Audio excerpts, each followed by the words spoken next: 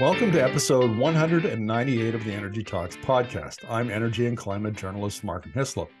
In recent episodes, we have talked to David Gray, an economist who was around and part of the team that developed the Alberta's wholesale electricity market back in the mid-90s. And we've also talked to Joe Anglin, a former MLA who opposed building out high voltage transmission lines. And what we tried to do with these interviews is provide context for the current debate around how the Alberta electricity system is going to double or triple its generating capacity over the next 30 years as we, electrify everything as part of the energy transition. And these interviews were very well received. We've had a lot of feedback from them. And one of the folks who reached out is Gary Holden. He's a former CEO of ENMAX, the City of Calgary owned utility, and he's now CEO of New Zealand-based Lodestone Energy. It's a solar power generation, energy retailing, and financial services company. So welcome to the interview, Gary. Oh, thank you. Glad to be here, Mark. This is fascinating. Electricity systems are intrinsically complex, and the public conversation around them often poorly informed, ill-informed. There's a lot of misinformation right now floating around Alberta about how the whole thing works, the role of wind and solar and storage in them. So maybe for this interview, we could go back and revisit some of the ground that I covered with David and Joe, but from your perspective. And maybe let's start with the decision by then Premier Ralph Klein to deregulate Alberta's the generation of electricity in Alberta, bring in a market system, a wholesale market. And I understand that you had gone from the Canadian, you were working in Alberta in the power sector, you went to New Zealand, which deregulated its markets as well, and then came back and brought some of those ideas with you to Alberta.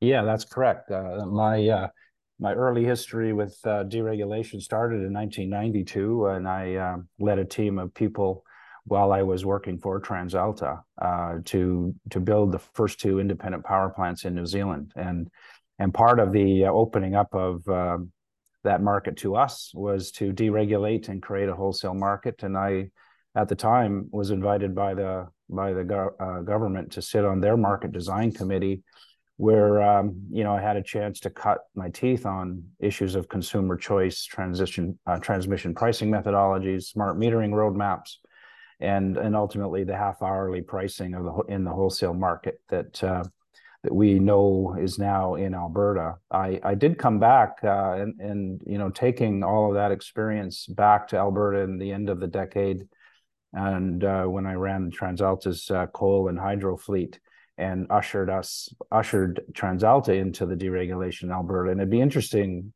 for your listeners to know that the market design that was created in New Zealand in the early part of that decade was essentially exactly picked up and used in Alberta by the end of the decade. And so my personal experience was quite fantastic to have the ability to see those same rules implemented in two different places. What do you make of David Gray's argument that the design of that market was flawed to begin with, and the way to fix the current problems, because Alberta, Dave argues that economic withholding by the big generators, like TransAlta would be one of them, has resulted in a doubling of electricity prices in the last couple of years. And basically, economic withholding is when the generators withhold some of their generation in order to create scarcity in the wholesale market, which drives prices up. It's an artificially keeping the prices up. So they may sell less electricity, but they sell it at a higher price, and therefore they make a lot more money. What do you make of that argument? I know what his argument is, and in both markets, New Zealand and Alberta, and I think it's also true in places like Texas and the UK and Australia. Acting in that way is essentially illegal. And so you have rules that the market surveillance group would be very interested in finding out that someone was economically withholding on purpose, because it's essentially against the market rules. And I think it has happened in the past in Alberta, and fines have been levied, and those sorts of things do happen. But that's not the reason the prices are high now. There's a very fundamental reason why the prices are high, and it has quite a lot to do with the decisions that were made in the 2009, 2010, 2011 timeframe. Oh, please explain those to us. I'm all ears. Well, there's a couple. As you said, electricity is very complex, and it's a bit of a shaggy dog story to kind of try and tell the whole thing. But there are two fundamental reasons why electricity prices are high in Alberta, and one of them is there was an excessive amount of transmission, and I think you have talked about that on your show in the past, and that excessive amount of transmission and how it happened is probably one of the biggest black marks on the evolution of the market in Alberta. But so it's the transmission costs are multiples above what they should be, and then also the one characteristic of a wholesale electricity market that you have to pay attention to when you design a market is what is the cost structure of the marginal generator. And the marginal generator in Alberta is essentially a gas plant, and it's either a gas plant in the design of the Shepard plant in Calgary, or it's an old coal plant that was built in the 70s or 80s that was converted to gas. And the less efficient those marginal plants are, the higher the electricity price is for consumers. And so the idea that you have on the margin very poor efficiency gas plants consumers are paying for, you then add a carbon cost to that, it makes it worse. And then you build in the fact that the margin is made up of several coal converted plants, and that of course means that because they're on boilers that were designed for coal, they run flat out all the time, and so you can't build in the flexibility in the market to introduce more solar and more wind. And I guess we should point out for listeners that it's the marginal producer that sets the market cost. Correct. So the least efficient gas plant is the one that everyone pays for.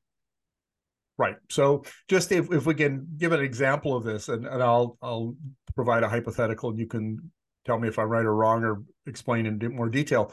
But let's say that the wind and solar and natural gas are coming in at around 4 cents a kilowatt hour, 5 cents, 6 cents, 7 cents, but you've got these old converted coal plants running on gas that are coming in at 10, 11, 12 cents.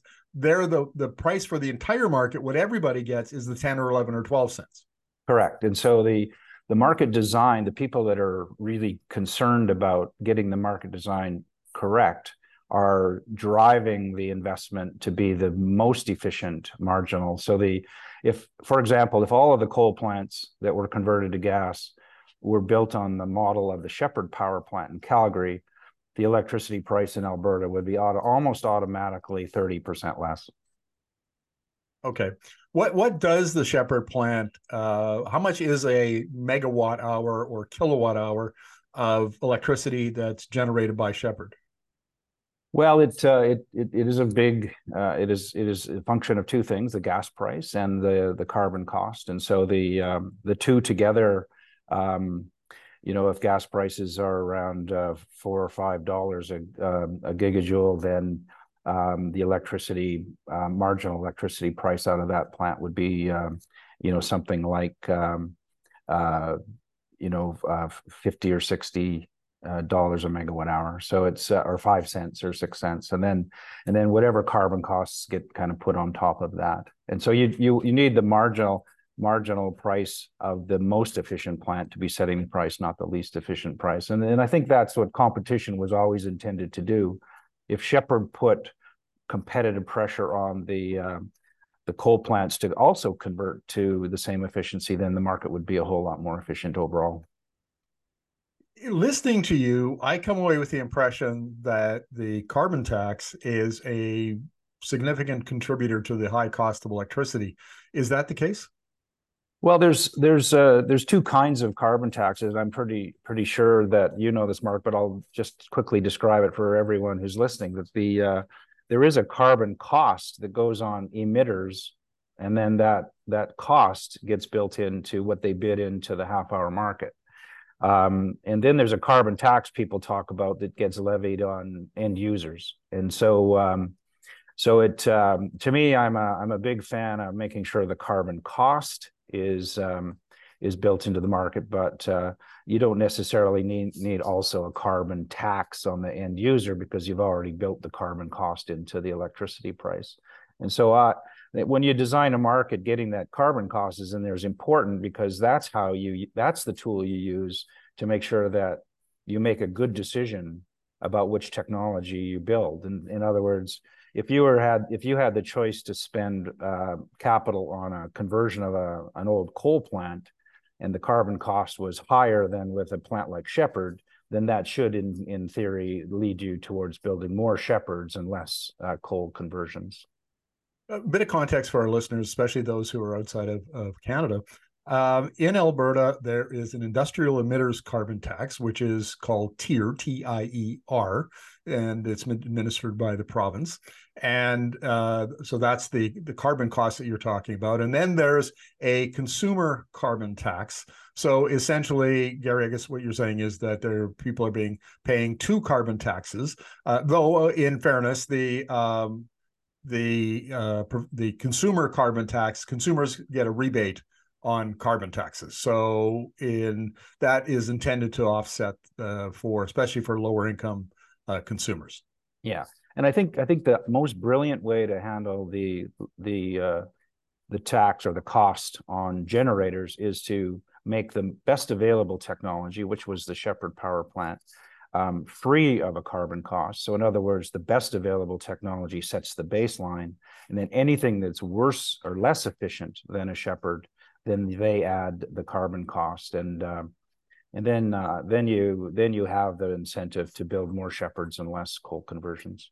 Isn't that the way the NDP had set up the carbon CCIR? I forget what the acronym says, but it's the predecessor to TIER. So it's and CCIR was the successor to SEGER, SGER, which was brought in 2007. But the point I'm getting at here is that CCIR actually there was a baseline, an industry best baseline that set the tax. And then when the UCP brought in the TIER, they did away with that, and they went to facility specific instead of industry best practice. Have I got that right? Yeah, you got that right. Yeah. I think where it went wrong was whatever the signal that came through to the decision makers who converted coal to gas, they decided to not use best available technology. And I think that's when the government should have intervened and said, hold on, the signals aren't working. We're gonna put something else in place that says you really need to go to best available technology. And the reason that is so important, Mark, is because best available technology is fundamental and critical to getting wind and solar into the market.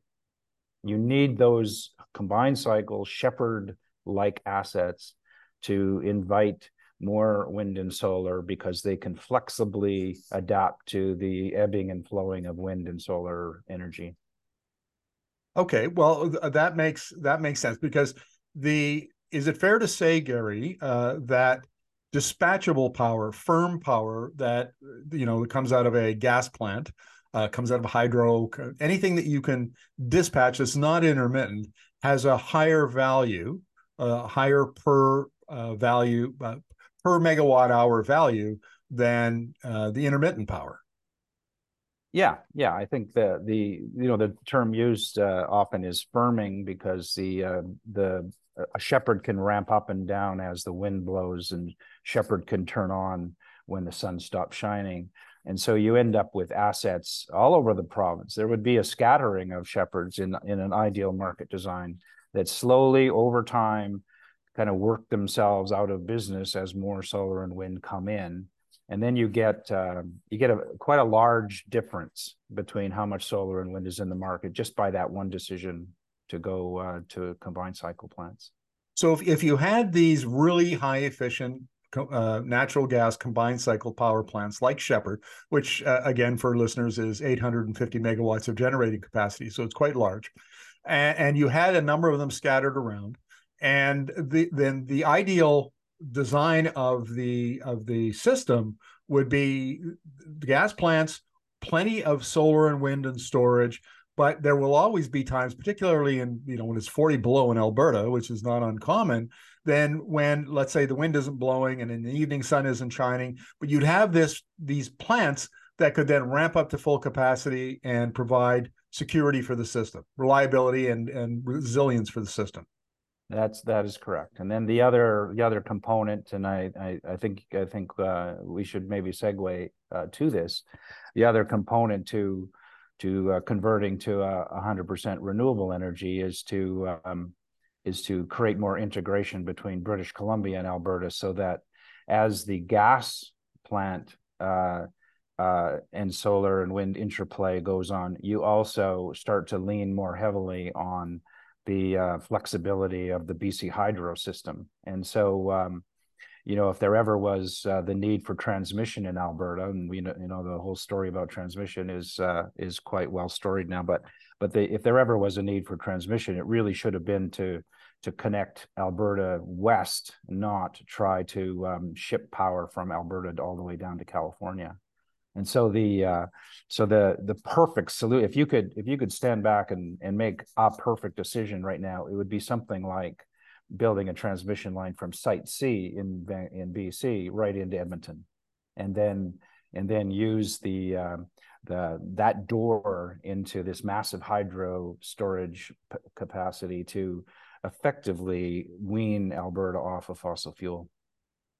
Yeah, again, for listeners, a little context. So in Western Canada, there's British Columbia on the west coast, then Alberta, then Saskatchewan, then Manitoba. Both Manitoba and BC are hydro provinces, and both have enormous hydro resources. Both of them are almost 100% hydro. And Manitoba actually has some capacity to continue growing. BC not as much, and it has this Site C dam, which is 1,100 megawatts of generating capacity that'll be finished construction in a couple of years. And the argument has been made. I interviewed economist Kent Fellows of the University of Calgary about this, and he said that all hydro is that power is so valuable as a firming megawatt hour that what you just described is the best way to use all of the hydro instead of just selling it. Like, I live in British Columbia, I pay 9.5 cents a kilowatt hour, which is very low in Canada. And he said, instead of just selling the hydropower to consumers like me, it should be used as this, east to facilitate east-west trade in electricity, where both Saskatchewan and Alberta generate a lot of wind and solar. There's trade east and west, and the hydro resources are used to firm those up so that you get that really valuable hydropower coupled with the really low cost per megawatt hour of wind and solar. And that would be both low cost and robust and resilient. Yeah, in fact, you're striking on the exact if you were to write the regulatory roadmap from this day forward, it would be to repatriate the exportation of electricity to the United States from British Columbia, Ontario, Quebec, Manitoba, bring it back slowly. It would take a long time to do this, but you bring it back slowly to effectively power the electric cars in those provinces, plus feed the adjacent province some firming capacity. And Alberta and BC should be one market in effect. And if it was, and you could write a roadmap that's pretty easy to get there, where Alberta and BC work together, Saskatchewan and Manitoba work together, Quebec works with New Brunswick, Ontario is pretty well sorted. They can kind of convert to 100% renewable electricity on their own. And then you've got 100% renewable Canada. Yeah. And the reason why that hasn't happened, for the reason so many things don't happen, is politics, and that's grist for another episode. We won't belabor it. We won't belabor it yeah, here. but I agree. It's a political thing, and it's always been a political thing. And of course, politics can't seem to find a way to stay away from electricity. But it can. It's all, to me. It's, the experience I had in New Zealand and the experience I've had now through Alberta is it's all incremental decisions have to be made. They don't have to be big decisions. Some of them are big decisions, but they don't have to be big decisions. But they need to have kind of their eye on the prize. And then with the eye on the prize, you can make incremental decisions that aren't too political and get there slowly over time. Right. You need a vision, then you need a roadmap to get there. Things like building east-west interties, market design, all of that stuff. Yeah, and exactly. when you've got that, then you can build the political will to put it into place. And we haven't even done the basics. But yeah, I mean, it's just one. It starts with just one transmission line, and then it starts with another one, and then it starts with a decision on coal, and then and so on. Yeah. Well, speaking of politics, we have Alberta Premier Danielle Smith's 7th-month wind and solar moratorium, which was announced roughly a month ago. What do you make of that? Well, I think I'm worried. I'd be worried about it because, moratoriums are pretty dramatic. It's pretty dramatic language, and it kind of reeks of panic, and it doesn't seem to be. It doesn't seem to have a plan behind it. It seems to be more, let's just stop what we're doing, and then maybe we'll just extend the moratorium when we feel like it later. And so it should worry everyone that's kind of interested in this long-term view that Canada can be 100% renewable electricity. And so it needs to be addressed. Somebody needs to stand up and say, hold on, there are a few decisions you can make to reverse the things that went on in 2010, 2011. You can actually grab a hold of this issue. I think she needs to surround herself with people with that vision. She doesn't seem she seems compelled to continue to go to the same sources of information that Stelmach did back in 2010. Right. And I would argue that, I mean, she and her right-hand guy in her office, Rob Anderson, a former MLA and lawyer, have come out with comments about the electricity system that are just goofy. I mean, they're back in 20-year-old arguments about how, wind and solar are unreliable and can't be integrated and will crash the whole system. And they make really crazy claims about the cost of switching to wind and solar. The premier said the cost by 2050 would be 200 billion to 400 billion. And the Alberta electricity system operator did a study, like last year, that said the cost would only be 44 to 52 billion. It would 90% of it would be paid for by the private sector because you're building new power generation.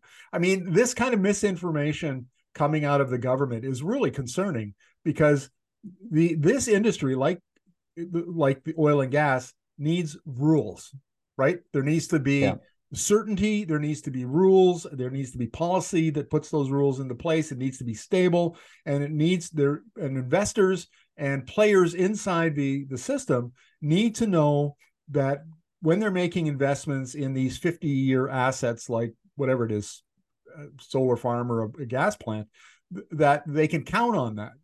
And this kind of decision making just throws that into a tizzy. Yeah, and it's quite irresponsible, if I may say, to sum up the capital cost of conversion to 100% renewable without and disclosing that number as if somehow that's going to land on consumers. The only type of cost that really lands on consumers are the backbone infrastructure like transmission. All of the energy decisions, like I'm building $800 million worth of solar farms in New Zealand, and we're selling it to customers, and the customers choose to buy the power from my company and not pay another company in a competitive choice That doesn't mean they're having to shoulder $800 million worth of capital on the market. The market is designed so that you could do a transition on the energy side of the equation without any additional cost to consumers. In fact, the world is now proving that as we transition to 100% renewable, that consumers are actually getting cheaper power, not more expensive. Now, I want to talk. You left ENMAX as CEO in 2011, and you've moved out to, or you're working in New Zealand, and have done for a while. And I want to talk about your career there and how things are going. You can give our listeners a sort of flavor about what's going on in New Zealand. But you and I, before we started the interview, I was telling you that one of the purposes behind this Energy Talks podcast was to interview experts outside of Canada, because the energy transition in the US, in Europe, in Asia Pacific has accelerated to such a degree. I mean, the current energy system is being disrupted at a crazy pace. I mean, what's going on in the American electricity sector is just mind-blowing, how quickly they're modernizing their grid and they're integrating wind and solar and changing market design. And I mean, it's from top to bottom. It's like renovating an old house in a month. But you need to be outside of Canada or paying attention to what's going on outside of Canada to really appreciate that. And so few Canadian people who talk in the public sphere are paying attention.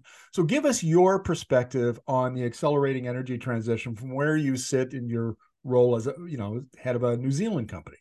Yeah, well, I have with this 30 years now of dealing with deregulated markets, you can boil the blueprint of pure transition to pure renewable energy through three comments. And when the first one is, and this is maybe my first lesson I learned in New Zealand back in the 1990s, was you really, first of all, have to engage consumers. You have to let consumers make the choice.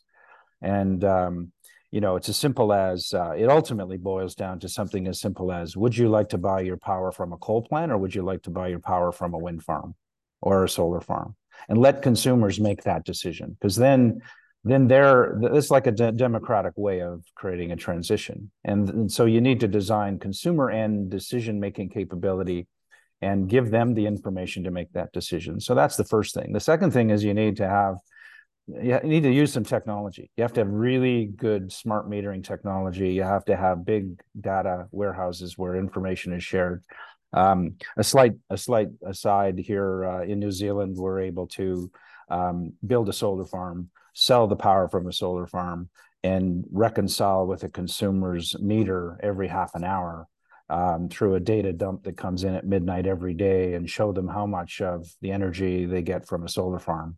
And that kind of decision, or that kind of technology, needs to be there. And Alberta, unfortunately, when I was at ENMAX, I put a lot of effort into trying to convert the market to a smart metering market. And the Department of Energy at the time, under Team Stelmach, just wasn't interested, and were lobbied by others to not do that. And so that was a real critical turning point to move away from technology in that regard.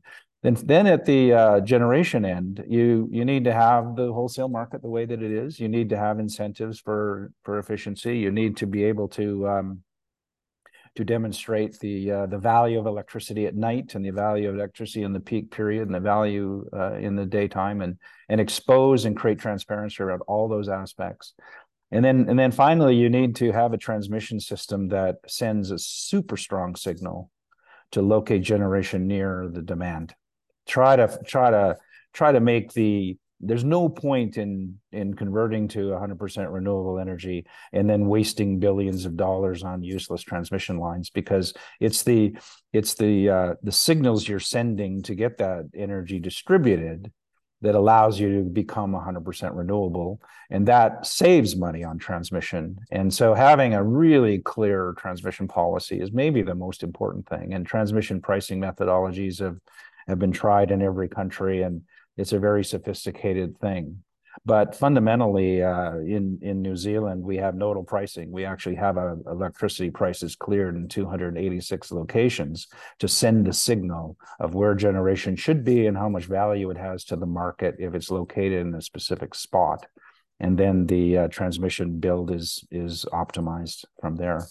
So it's really getting those three things right. And the generation side in Alberta is kind of messed up because the coal conversion was not to the right gas plant, and the political will just doesn't seem to be there at this stage. And I think if you could put the brakes on, if you called a moratorium, and if Danielle Smith stood up and said, you know what, I'm calling a moratorium so I can redesign and maybe go back 10 years and kind of retrace some steps. If she said that, that would be brilliant, because that would mean that Alberta could then put in a roadmap that took them to 100% renewable in a very reasonable amount of time.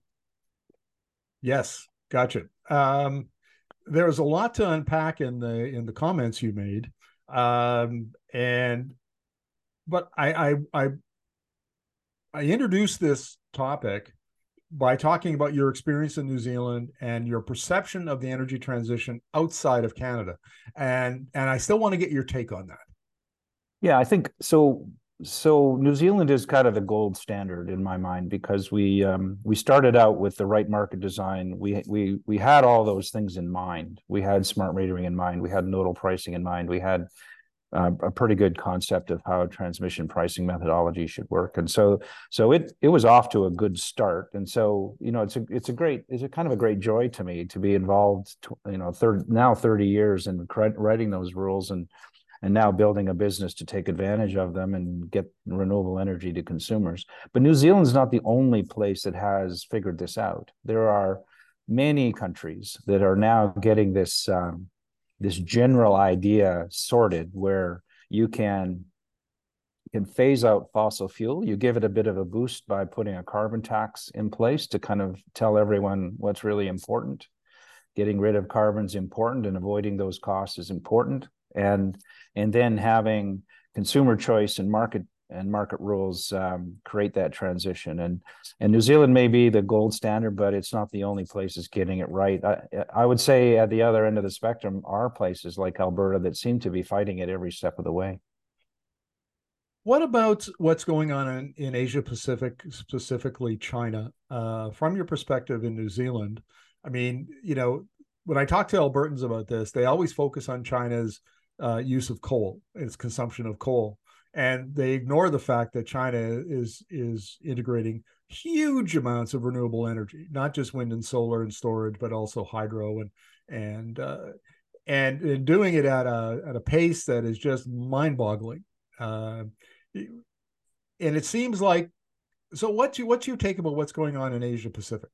Well, I feel for China. China watched the Western world develop and develop and create a middle class all through the 50s, 60s, and 70s. And we built coal plants to make that happen, because we didn't have any other alternatives. Wind wasn't possible. Solar was still constrained to the space program. And so there was a lot of technological evolution that had to go on. And China is absolutely leading the way. They make the most number of electric cars. They put up the most solar panels. They're supplying the world gigawatts of solar a day, while they're also building gigawatts of solar themselves. And so it's a bit rich for us in the Western world to shake our finger at them when they have to backfill a little bit to get their middle class up and running and build a coal plant here and there. I don't believe for a minute that they're doing anything that's excessive. I think they do precisely what they need to do to get the manufacturing running. They're supplying the world with everything from shoes to lawn chairs, and so they have factories all over that country satisfying our insatiable need for junk. And so we can't shake our finger at them at all, in my mind. I think they're doing absolutely everything they can, and thank goodness too, because they're the ones that found a way to get solar to be cheaper than fossil fuel. and they're the ones that created the economies of scale. They have a mini monopoly now. You know, something like 95% of the world's solar panels are made in China. But good on them. That was their innovation. America and other parts of the world had a chance to do that as well. But they did it, and I think they should be congratulated for that. They will also be able to wean themselves off of fossil fuel, but you know, I think it's sort of doing what you can do yourself, and we know the Western world can do it. We know that we have the technology to do it. We've got the brain power to write market rules, and I think it's just incumbent on us to do our part and get after it as soon as possible. I'm fond of saying that clean electricity systems, clean, low cost, reliable, abundant electricity is the foundation of the 21st century economy. And if you don't have that, you're not set up for the energy transition and this transition away from oil and gas in particular. So that's not well understood.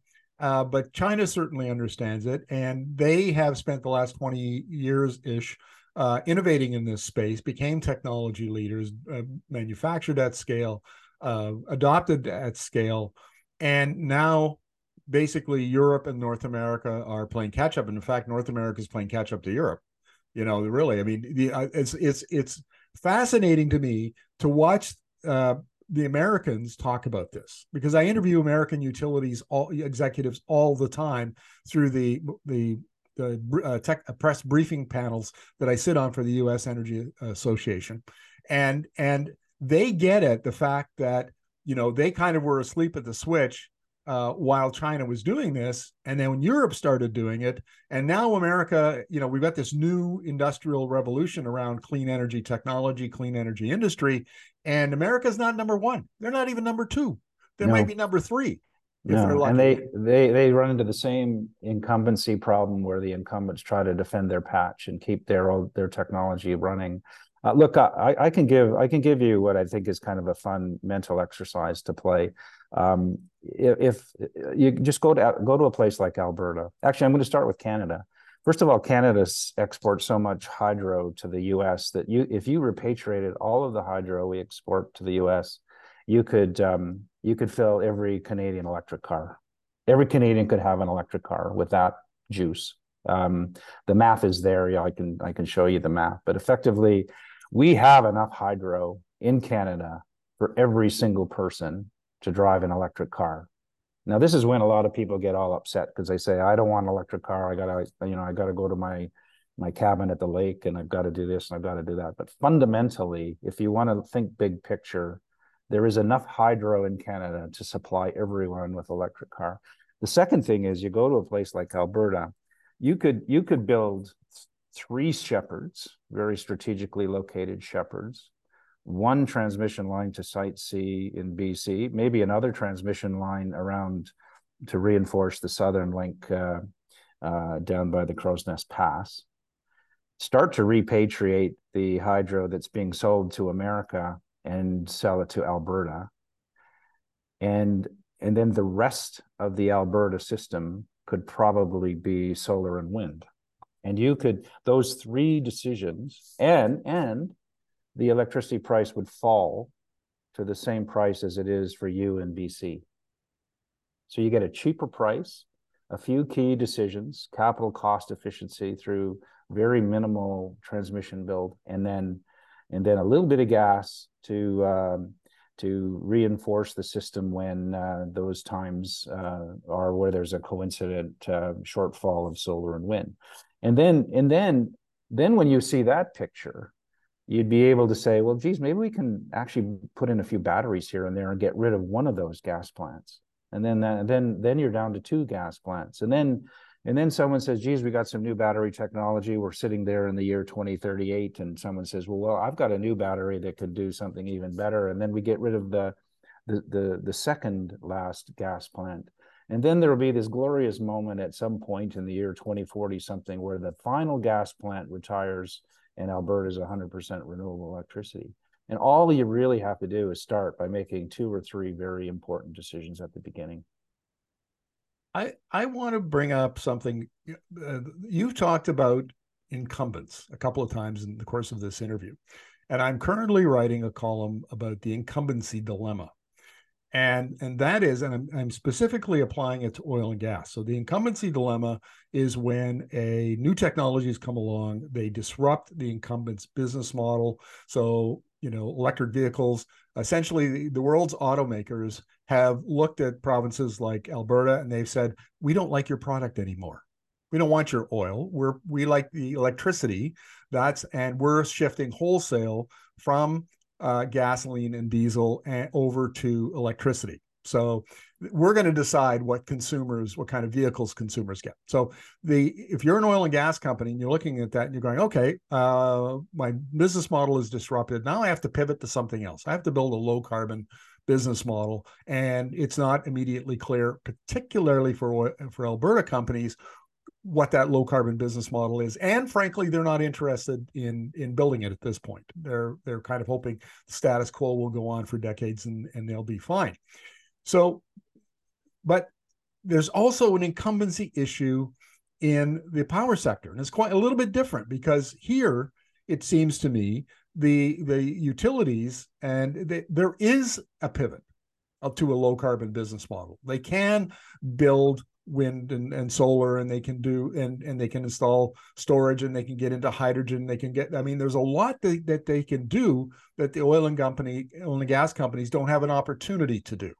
And yet they're really, really reluctant. They just are moving at they're at a snail's pace. And you worked for one of those incumbents, ENMAX, and also another one, which is TransAlta. Give me your view of the incumbency dilemma. Well, it's starkly simple. If you got a balance sheet full of assets that a disruptor is chipping away at, you either pivot, like you said, and compete head on. Like the incumbents in Alberta had a choice to build Shepherds. They could have instead of converting the old 1970s boilers into gas burning boilers, they could have said, you know what, let's get some shiny new combined cycle plants. They could have chosen to do that. And then the balance sheet will have new technology, and they compete head to head. And in that future where they kind of, run into competition from solar and wind happens. But they just, it's kind of like, let's get one more generation of people through without having to concede that we need to give into that competition and that disruption. ENMAX was a disruptor. We went from 18% market share to 44% market share with the sole idea, and this is the education I got on my journey to New Zealand the first time, was that if you get the consumer's heart and mind, and we grabbed 44% of the Alberta market, I was pretty sure then, through our EasyMax evolutions, that we could convert people to solar and wind eventually. And it just got stopped because the incumbents have power, they have political power. The politics at the time were very much in favor of defending the status quo. There's a fear in Alberta politics that somehow, if we introduce disruption and technology, that we'll somehow lose whatever it was that we gained in the 70s and 80s through the development of oil. But fundamentally, those ideas, coal plants, coal was pumping out. It's a bloody good thing we got rid of coal in Alberta, because it was pumping out, I think the total was 60,000 kilograms of mercury had landed on Alberta soil in the period of coal. And it was, you can't eat the fish, and it was causing people to get sick. And so it's good that we got rid of coal, but we didn't do that other thing and allow the introduction of renewable energy completely. And I think these are the issues that politicians really should be spending their time on, not how do I, make arguments that defend the status quo and keep tying back the prosperity of the province to something that was going on 25 years ago. It's time to turn the prosperity conversation into how do we attain prosperity and use new technology to get us to a better place. I have a question for you about market disruption in Alberta. And earlier in the interview, I referred to this report that came out last year, and I actually I said it was AESO, Alberta Electricity System Operator. In fact, it was the Alberta Utilities Commission. It was the AUC. But in 2021, AESO came out with a study that they had done 2 years of consultations about changes that were coming in the electricity system, particularly around transmission and distribution. And here's the thing that really stuck out. It was the fear, the palpable fear of the incumbents that their big customers, because 87% of electricity in Alberta is consumed by industrial and commercial customers. There's lots and lots of big industry. It could be refineries, could be petrochemicals, could be all sorts of that kind of industry in Alberta. The big wind and solar now, combined with storage, are enabling big consumers to self-generate. You don't have to be connected to the grid. And the terror in that underlying, if you read between the lines, that these big customers over the next 10 years, 15 years, 20 years are going to migrate away from the grid, so that then the transmission costs, the grid costs, are then going to have to be paid by those who remain behind. That's a big issue for them. And you don't hear any discussion of that in the media. I did a column on it in an interview with the AESO when the study came out. But that it's more in Alberta, it seems to be more about hanging on to what you had than it is about, okay, technology is transforming the power sector globally. How then do we get out in front of that, plan for it, so that it's the best possible adaptation at the least possible cost and the best service to our customers? Am I off base here? Oh God. Yeah, no, I'm chuckling because if you had the fear that you might end up with some stranded assets, the first thing you should do is not build any more that could be stranded. And here's that same group that were more than willing to support spending $14 billion on a couple of transmission lines that have no purpose whatsoever. And so while they have this fear, they don't seem to act on the fear. And it's quite, if it wasn't so sad, it would be quite hilarious, because they really should be thinking about transmission is still really important. If you listen to this conversation we've been having, it's a very sophisticated interplay between hydro and solar and wind and customers and metering and matching and demand control and sending signals to load shed and sending signals to plug in your car at the right time of day, and a very sophisticated execution of transmission and distribution technology and the wires themselves. And so if I was thinking about ENMAX, or I was thinking about AltaLink, I would be thinking, how do we minimize the capital and maximize our utilization? Because transmission and distribution are part of this competitive environment. If someone is going to self-generate, then be more efficient as a transmission grid. Don't just throw up your hands and say, well, I'm just going to convert everything to fixed costs, then I don't have to worry. You actually have to have a strategy that says transmission and distribution are part of the competitive landscape. We are competing with the ability of people to go off grid or partially off grid, but that's a good thing, because then we'll minimize our capital and remain competitive. And I think that's Alberta may be the worst example that I've ever seen of fighting that notion that transmission and distribution are part of the equation. Again, getting back to the incumbency dilemma, I want to wrap up our conversation, Gary, with an observation from watching the Americans and interviewing American experts. And that is that, we talk about wind, solar, and storage as if that was the only technology that is revolutionizing the power sector, the global power sector. But it's not. There are all sorts of technologies that I don't like. My dad worked for Manitoba Hydro. I worked for Manitoba Hydro. I tell the story all the time. Back in the 70s, in the Radisson converter station in northern Manitoba, and so I was kind of had a little bit of a connection to some of that stuff. and it's enormously complex. But the point here that I'm getting to is that there's a whole new generation of technologies that is pushing out the old and really flattening the old vertically integrated utility model. And they're talking in the US about like utilities becoming, platforms for distributed energy resources and the trading of services, energy services, that sort of thing. And we were talking about grid technologies, smart grid technologies, where you can get more power on the existing grid system. I mean, there are artificial intelligence alone. You mentioned data and big analytics. All of that stuff is going gangbusters outside of Alberta in particular.